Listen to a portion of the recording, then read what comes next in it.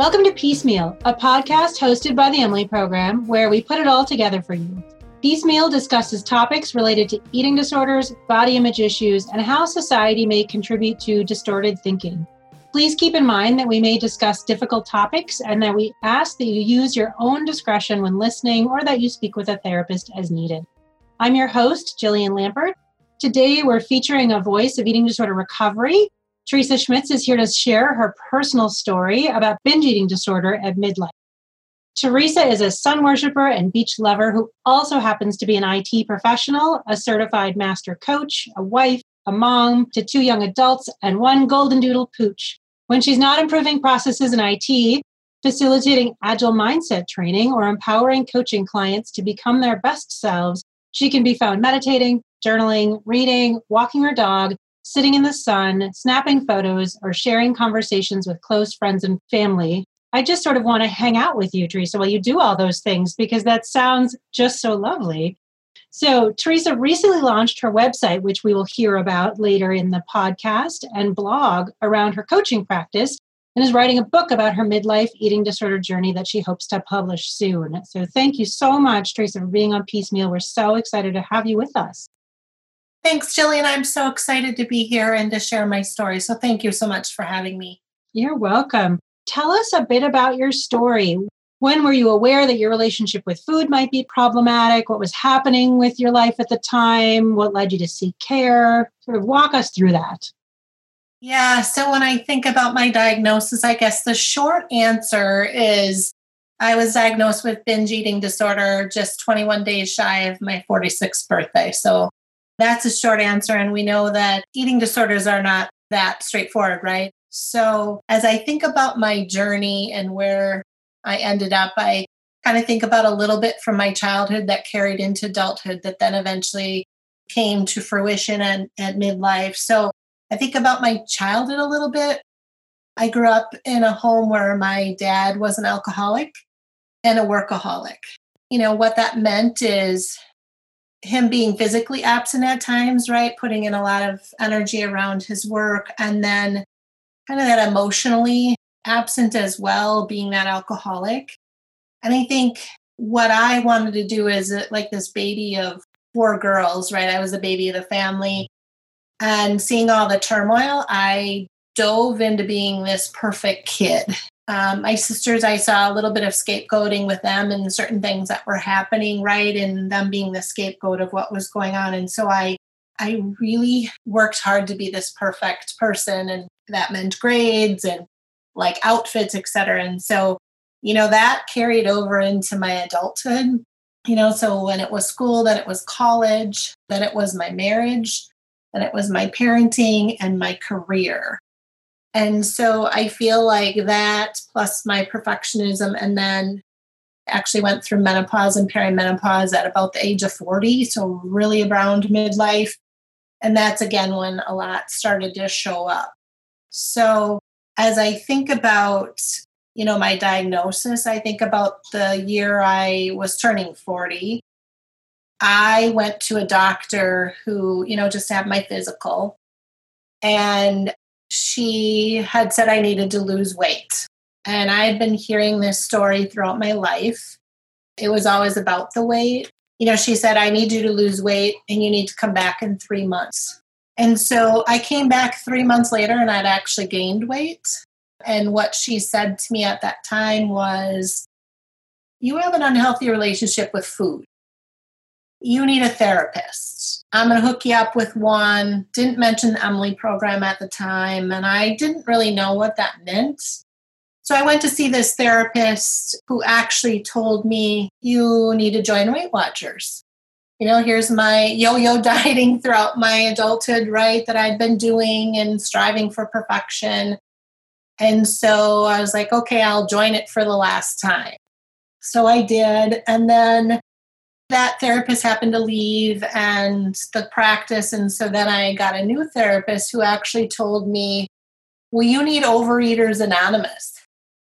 And so I continued with Weight Watchers and joined the Overeaters Anonymous and kind of felt like I was part of a cult, for lack of a better word. You know, I just kept thinking something was wrong with me, Like I can't lose weight. I can't lose weight. If only I lost weight, I'd be further along as a leader in my career, etc.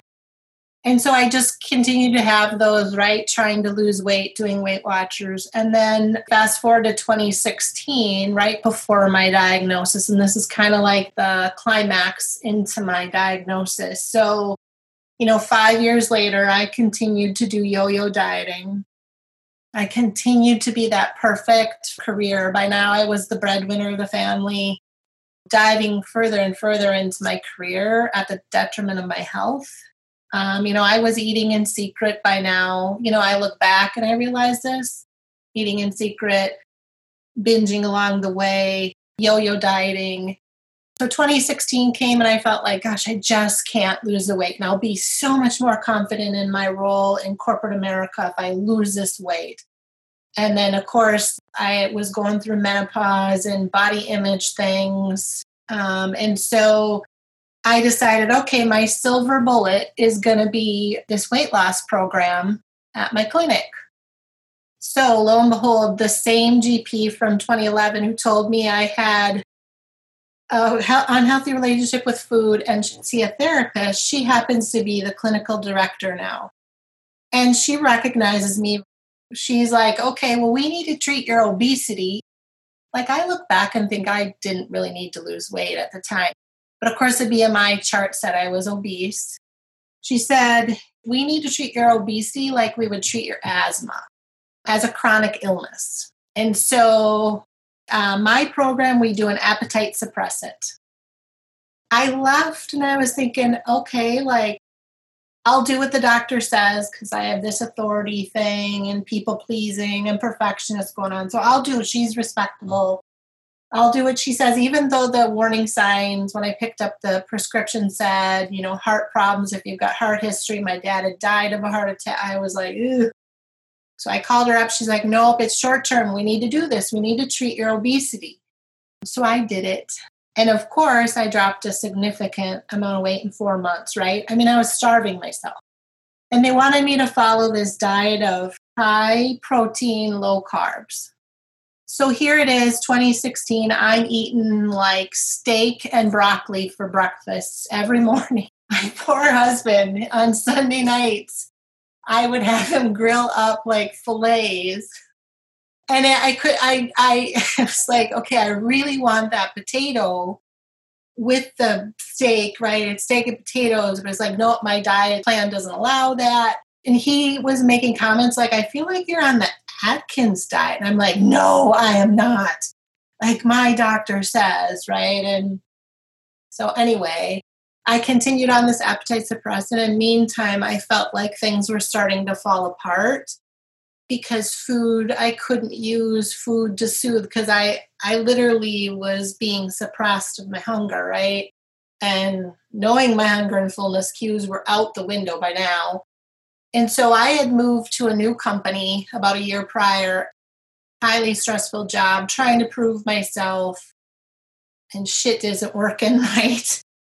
So I decide I'm going to move out of this toxicity. In the meantime, I'm still doing the appetite suppressant. She starts weaning me, right, by now, and I'm starting to gain weight. And so I move into this role at the end of 2016, beginning of 2017, and it's an individual contributor role, this other role within my company, within IT. So I did, and I didn't realize how much of my identity, again, was wrapped up into that.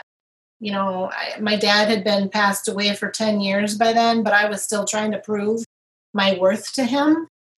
And so, I started to just eat again for comfort, right? In the closet when I'd get home from work, wherever, right? And I was binging. I was literally eating cookie dough. I'd eat my breakfast and then I'd slab off a thing of cookie dough from Pillsbury and eat it in the car on the way to work, just to suppress all the anxiety and pain I was feeling by that point. And then right after I moved into this job and that identity was falling apart, I get a call from my son who was a freshman in high school at the time. His high school called the psychologist and said, your son is in my office. I know you're en route to pick him up for a medical appointment, but he has a plan to commit suicide. And oh, my heart, I had no idea. No idea. And so now I feel like this terrible mother, this terrible worker who's gaining weight now because my appetite suppressant, I'm not taking it anymore. So of course I'm gaining everything back that I starved for. And then my weight loss clinic doctor told me you have an unhealthy relationship with food. And here I was thinking, well, of course I do, because like my son, I just told you my son tried to commit suicide. Like, isn't that normal to eat like the way I'm eating? And so anyway, she suggested a therapist, but didn't refer me this time. I selected my own. Then I started seeing that therapist and again, going through a lot of stuff. My oldest was going off to college in fall of 2017. I had kind of hit my rock bottom, right? I was super depressed. My oldest went away. I felt like I didn't know who I was anymore. I was in true menopause by that time, midlife, like, whoa, who am I? Like, I'm in this career. My dad is gone. Like, what's going on? And she happened to say to me, so this is the third time I'm hearing it, you have an unhealthy relationship with food. However, she was, bless her heart, and I will thank her to this day. I even sent her a nice thank you card. She said, you need the Emily program. Have you heard of them? And I was like, thank goodness. Like someone gave me something besides another therapist and another pill. And so then I called the next day and kind of the rest is history. All of those midlife things happening and my identity really being peeled apart at midlife really brought to light what was probably there for a while and just kind of went undiagnosed. Yeah. Wow. What a story. I mean, thank you for sharing your story and thank you for being open to share it. I think it's unfortunately all too common, right? That people feel all these things and they're just not sure what to do. And then they get advice that's, how about another diet that didn't work last time, but maybe this time it will be the right one. It's really incredible. Your story illustrates that sort of painfully and eloquently. What did you know about binge eating disorder before coming to the Emily program? Did you know anything? You come in and you hear this. How did you make sense of all of that when you finally had some sort of name for this experience you were having? That is kind of an interesting story too in and of itself. So again, like I really went in when I called and, got the appointment to do an intake session. I really was kind of in this whole denial. Like, I just can't lose weight again, because all those doctors had been telling me that. When I got diagnosed, I seriously I was in tears right in that poor therapist's office at the Como location where I was diagnosed. And I honestly thought that I either answered a few of the questions wrong or that she misheard me, because she was like, Teresa, I really appreciate you sharing your story. And, after reviewing your questionnaire and talking to you here, you have binge eating disorder. And I was like, huh? And then she told me I needed IOP, et cetera. And I even went to my first IOP thinking they got this wrong. Like, I just don't know how to lose weight. I'm not good at dieting. Even though 3 times over, somebody had told me I had an unhealthy relationship with food. Even went into that first IOP session thinking, oh, this is going to be a great way to lose weight, diet plan, right? Like, and then, they put that to the kibosh, right away, which actually felt like a relief, because it almost felt like getting diagnosed with an eating disorder. And I didn't tell very many people at all at the time. And I think because one of the reasons was I think they're going to expect me to lose weight.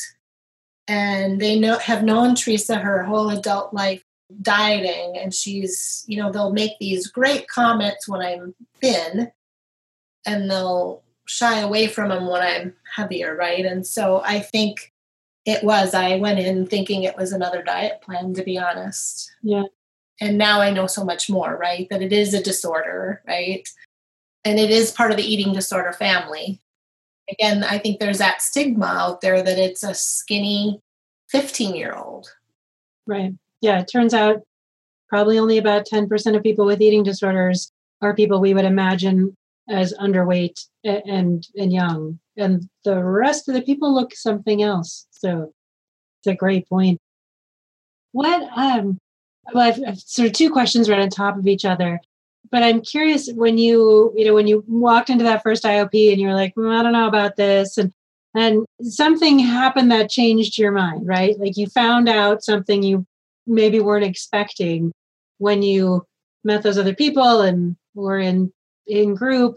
Can you say a little bit about what that was like? What did you find when you started and kind of moved past the first sense of it maybe being just another weight loss program? Yeah, that's a great question, actually, because I remember walking, not knowing who was going to be there. Would I know someone? And I remember sitting out there. I got there really early, and I'm an avid journaler, so I'm journaling up a storm, and then some other women came in, and I was like, So then we go back. They lead us back to group, and I'm like, oh, these ladies look my age. They look, like me. I'm like, holy cow, no way. And I actually started IOP. There was just 4 of us at the time. And we were all like about the same age and we all had the same diagnosis. So I guess then I was like, oh, wow, like I am not alone, right? Like this isn't just another weight loss plan. Because we started in, talking about goals and started with cognitive behavioral therapy, right? And so it was like, oh, like this is going to be a group where I can finally like connect, right? And I remember the therapist told us like exchange phone numbers so you could text. And I was like, oh my gosh. So then it was like this texting thing.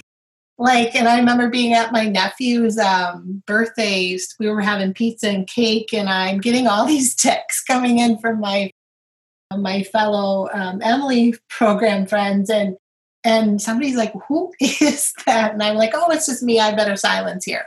So I think it gave me this sense of I'm not alone. Like, there are other people who are dealing with this too. Yep. I do think that's a really common experience. Eating disorders can be so isolating and sort of, the eating disorder's goal to tell you that nothing's wrong, right? You're fine. It's your fault. It's, it really sides with all that society junk really easily and doesn't allow for that connection. So it totally makes sense that you feel alone. Mm-hmm. And we always hope that when people, enter into treatment, whether it's with the Emily program or somewhere else, that they feel like, oh, wait a minute, I'm actually not alone. And that can just be so powerful to finally have a place where, where you belong and where people understand. And you sometimes don't even have to explain all that much. They understand it. Sometimes the first time ever. Right. Yeah. And I think, through the IOP, it was the first time, right, that we had that community meal. Like I had never felt comfortable eating in front of others. And I would usually make choices before the Emily program based on the skinniest person at the table.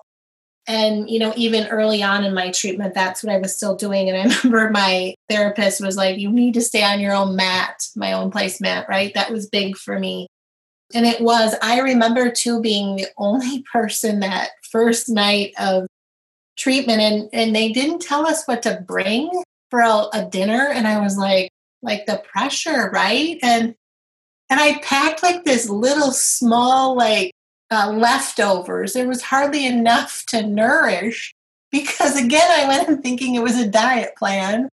Like I didn't bring the bun that I would normally eat at home because it was like, oh, someone's going to be judging me. And then they told me to bring dessert, but they didn't tell me like what. And so I brought like these itty bitty 2 chocolates and they tell me, oh, did you know that you could actually have 5 of those? And I was like, 5? So here I am, right, doing my first therapeutic meal with my 3 others and then the therapist. And dietitian and I'm literally crying, thinking I don't deserve to have chocolate. And then when they tell me I can bring 5 tomorrow, my mind was just blown away. Like, wow, so liberating, right? So yeah, it definitely having that like community sense through programming, I think it was a savior for me, really. Yeah.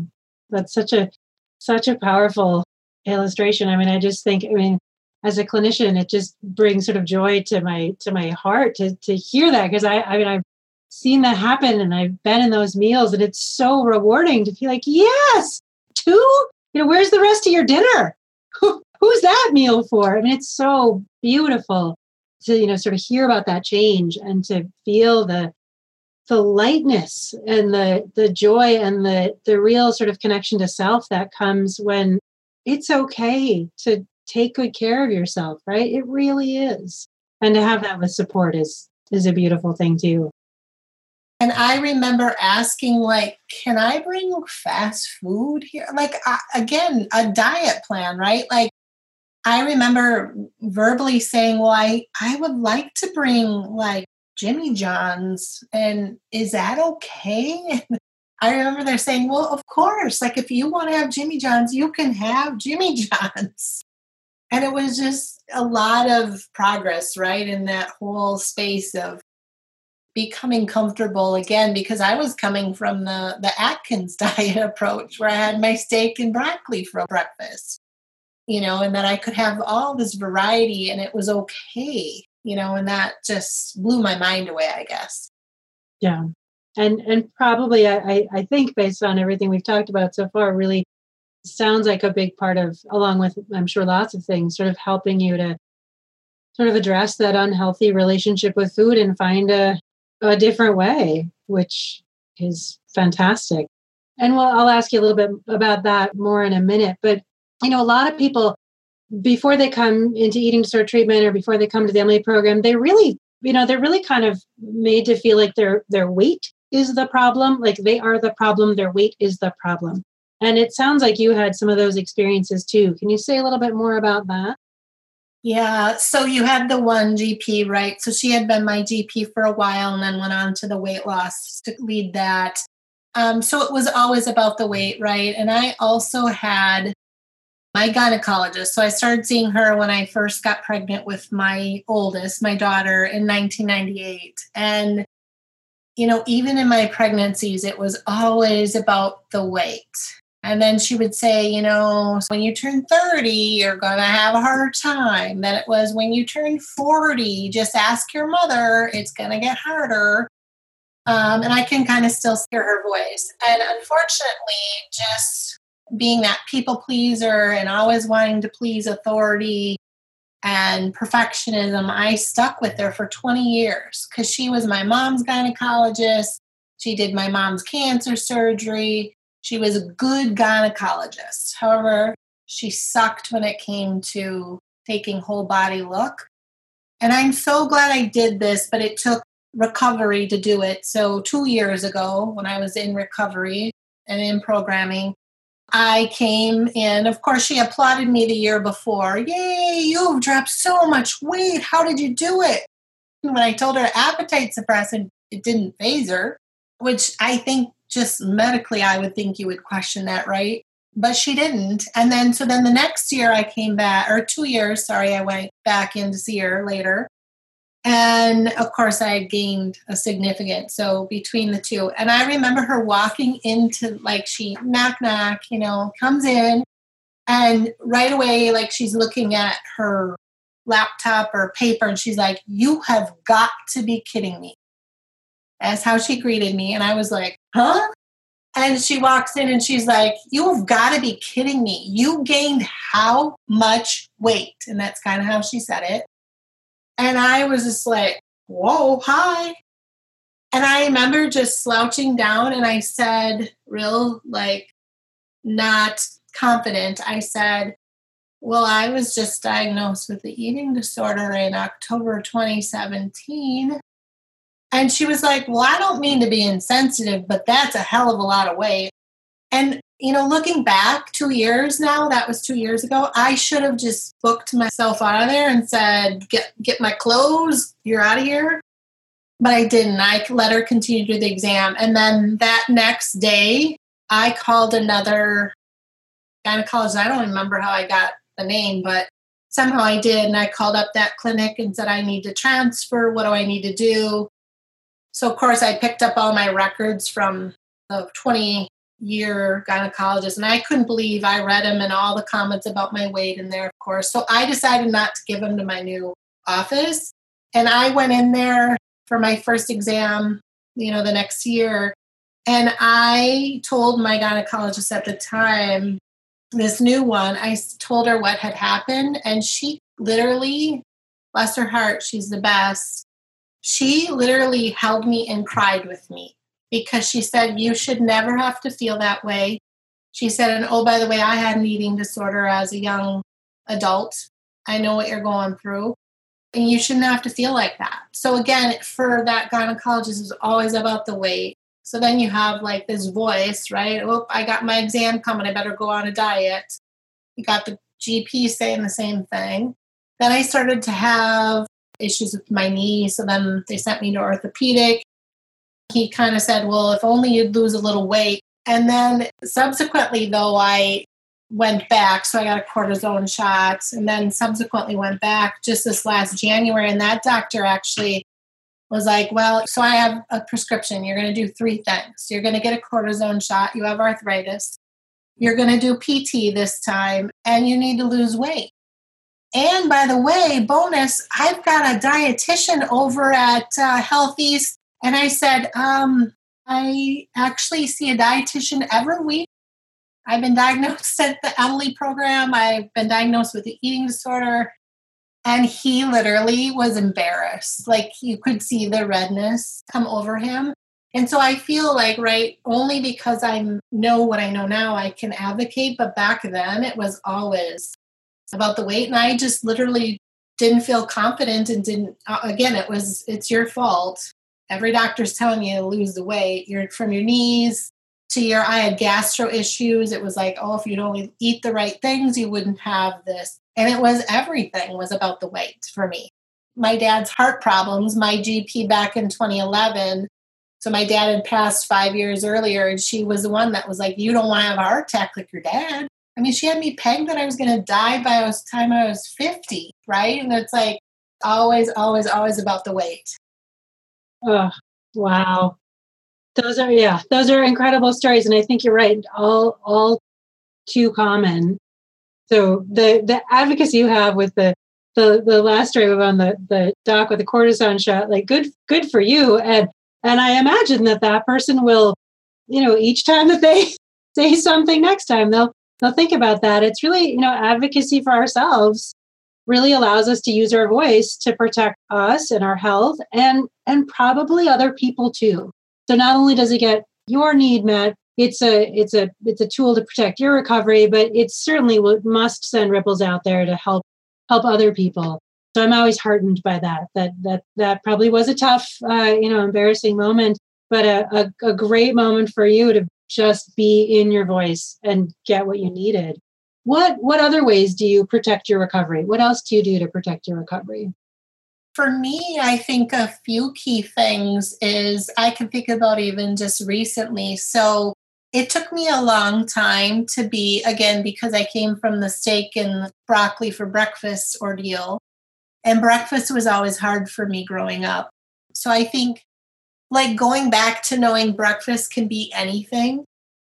That whole intuitive eating, which I'm journeying through right now and had been working with my dietitian on, and just saying what will physically nourish me, right? What emotionally will nourish me, right? And so I have had like people in my family make a comment about, oh, that's a strange breakfast. And I will now advocate and say, you know what, like this is a good breakfast for me. Breakfast can be anything. To the point where now my daughter, who's 21 and she's at home for the summer from college, she now one morning wanted to have tacos for breakfast. And so she, fried up some meat and made herself some tacos. And I was like, amen. Like I now am showing her that you don't have to have your bowl of cereal that'll last you an hour. Like you can have something nourishing, and it could be a taco. It could be leftovers. And so I think that's one of the ways. The other way is kind of setting good, healthy boundaries too. So I used to have a hard time with authority, right? That people pleasing. And so now I can have those, what I call them dear man conversations, right? Of setting those boundaries, like with my boss, like this is what I need.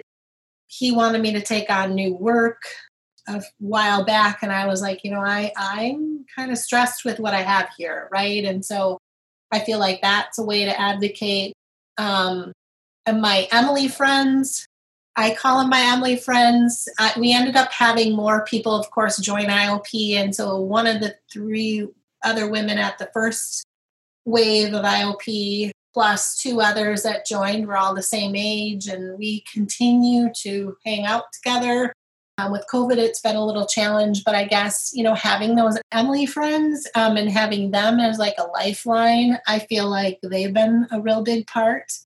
I think just the Emily program too itself, like I can't thank the program enough. I've been really fortunate we had an awesome DBT therapist for a year. She was awesome. I have an awesome therapist that I work with. And then my dietitian that I worked with, having those people to support me and help me continue to advocate and help me build that muscle, I guess has been really, really important for me. Yeah, absolutely. What messages do you have for other people struggling with binge eating disorder at midlife or otherwise, when you think about where you were before you got your diagnosis and all that you went through, which I think is all too common, that there are people out there, probably listening to this podcast right now, who are identifying with your experience. What would you say to people? What's your advice or your words of wisdom or what comes to mind to you? Yeah, I've told a lot of people this, like my thought, right? When you're in it, you don't think of it this way. And now that I'm, so much further in my journey, it is truly a gift. I feel like God gave me what I had, and it led to this. I mean, it really has been a beautiful gift. So it gave me 3 really dear friends who get me inside and out. It gave me confidence. Like, I can't believe how confident I am now compared to at my highest stage of my biggest title I ever had, right? It gave me a sense to really find some hobbies. I mean, I remember being on a business trip in India back in like 2011, and one of the people saying to me, "Teresa, you have no hobbies." Like, I'm a great leader and I got all these accolades at work. What do you mean I don't have any hobbies? So now, like in my recovery, right, in my intro you did, like I have so many joys outside of my title and my salary and my accountability at work. There is so much to life, and that's what I feel like you get when you give it your all. Like, you have to put in the work. You have to be willing to put your health and your recovery above everything else, even a title at work, even family. Like, you have to ask them, to kind of help out when you're at the height of needing to do intensive programming, if that happens. So I just feel, though, what you get is such a gift. Like, my life, I am the happiest I am ever in my whole entire life, yet being also the heaviest and yet I am the happiest. So I feel like this greatest gift I was given from getting this diagnosis was everything I got because of it. And I got a chance to really have some conversations with myself about my career. So I'm still this IT professional, and I'm pulling away and also doing coaching. So, and that kind of came to fruition, right? Even more so. I think it had been there for so long. And yet I was like, well, my dad really wants me to advance in this sciencey field. I need to stay here, right? And then through recovery, I learned, no, that's not really, I was living someone else's dream for 20 some years in corporate America. And now I'm doing more of this coaching and really getting back to my roots, I think, of who I am. So I feel like a gift in so many ways. Yeah. Tell us more about your coaching practice in this book. Oh, yes. Imagining like your book title could be like steak and broccoli and potatoes for breakfast. Oh, I never thought about that. That would be a great title. Yeah, and it's interesting, right? I told my therapist, it was only about 2 months ago or 3 that I was like, I've always wanted to write a book, and I just felt like I never had a story good enough. And so I tell her on a Tuesday, by Wednesday, I'm starting to write my book. And I think I've got like, I don't know, is it like 50,000 words written already? And I'm thankful that I kept a journal. That would be something else I would tell people is like, keep a journal. Like the yuck and the muck has to happen, and you have to be okay sitting in it. Like I was diagnosed with anxiety before all this, and then my depression, right, that my other therapist had told me about, and then this eating disorder. And so journaling has really been something that came to light before and during and after, right? And so my book, thankfully, I've got a lot written down so I can refer to where I was at. And so that's been a really fun process to kind of see my story. And that's why it was like, oh, this is easy because I've kind of written a lot about it. And then my coaching a couple years ago, so right in the middle of recovery, I knew I wanted to pursue this. Kind of ties back to I wanted to be a social worker when I was in college. And so I pursued some training on the side, and I was like, this is it. And so I began doing one-on-one coaching and have been doing more and more. My ultimate goal would be to become credentialed in a eating disorder recovery type coach. Right now I'm doing life coaching with folks. If people want to find me, definitely, I don't have my book published yet I do have a new website and a blog called mybestselfyet.com. So if you want to find me, that's where you can find me. But yeah, it's all come together. And I think it's the gift I also got, right? From getting diagnosed and having, this is like my story. I'm no longer ashamed of it. Like 6 months ago, I was still rumbling. And now fast forward, I'm like, this is my story. This is who I am. And I have the potential to help so many more people. So I'm going to go for it. That's great. I'm so glad you did. So mybestselfyet.com, right? Mybestselfyet.com. Yes. I love that. Yeah, we're excited about your book. I really look forward to seeing and hearing more about it. It really is. I mean, your story is such an illustration of so many of the themes that we hear about in eating disorders, and not just in binge eating disorder, in eating disorders generally, because while there's differences between different eating disorder experiences, there's this sort of common set of experiences that we're starting to understand more from the brain science perspective. But from that sort of, how do you get through it? I remember really similarly it was a nurse for me a long time ago in the middle of treatment that said, you just have to sit with this. I know it feels bad, and you gotta sit with it. And I'm like, I don't want to do that. That sounds terrible. Why would I do that? And it turns out that helps you get through it. So your story illustrates that so beautifully. My last question for you really is, we have a lot of people who struggle to call and reach out for help because they're worried about keeping everything else going, right? And you mentioned this earlier that, having to get help when you were in IOP, that you're this, high achiever, got it all together, doing so much, and you have to ask for help to keep it all going. If you're talking to that person who's like, I can't call, I can't do it because I just don't have time, or I just can't take the time for me, what would you say to that person? Yes, that's a great question, because that person was me 3 years ago, and I would say this is a matter of choosing your life, right? And I think coming to terms with that it's okay to take care of yourself, right? And that whole put your own oxygen mask on first, because you cannot take care of anything without it. And I was really surprised at the amount of support I got from my immediate family. They were the ones who knew, right? Again, it's that willingness to say my life matters here. I'm not my best self in this case. And it's okay. Looking back on my treatment, I wish I would have proposed maybe taking a little bit of a leave of absence or asking for short-term disability. It was that shame, though, of, well, then I got to tell them what's going on and I don't want to. And so I think it's just knowing it's okay, because I think one of my therapists along the way said, if you found out you had cancer, you would go to chemotherapy, right? Okay, you just found out you had an eating disorder. Your life depends on this. And I will agree with that, being recovered now, that yes, your life depends on it. And so you get the care. It's just unfortunate that society doesn't see it that way. And so I would say to those folks who are like, your life depends on this. Your career can wait. Your family can help out. You don't have to be the only one who does everything, right?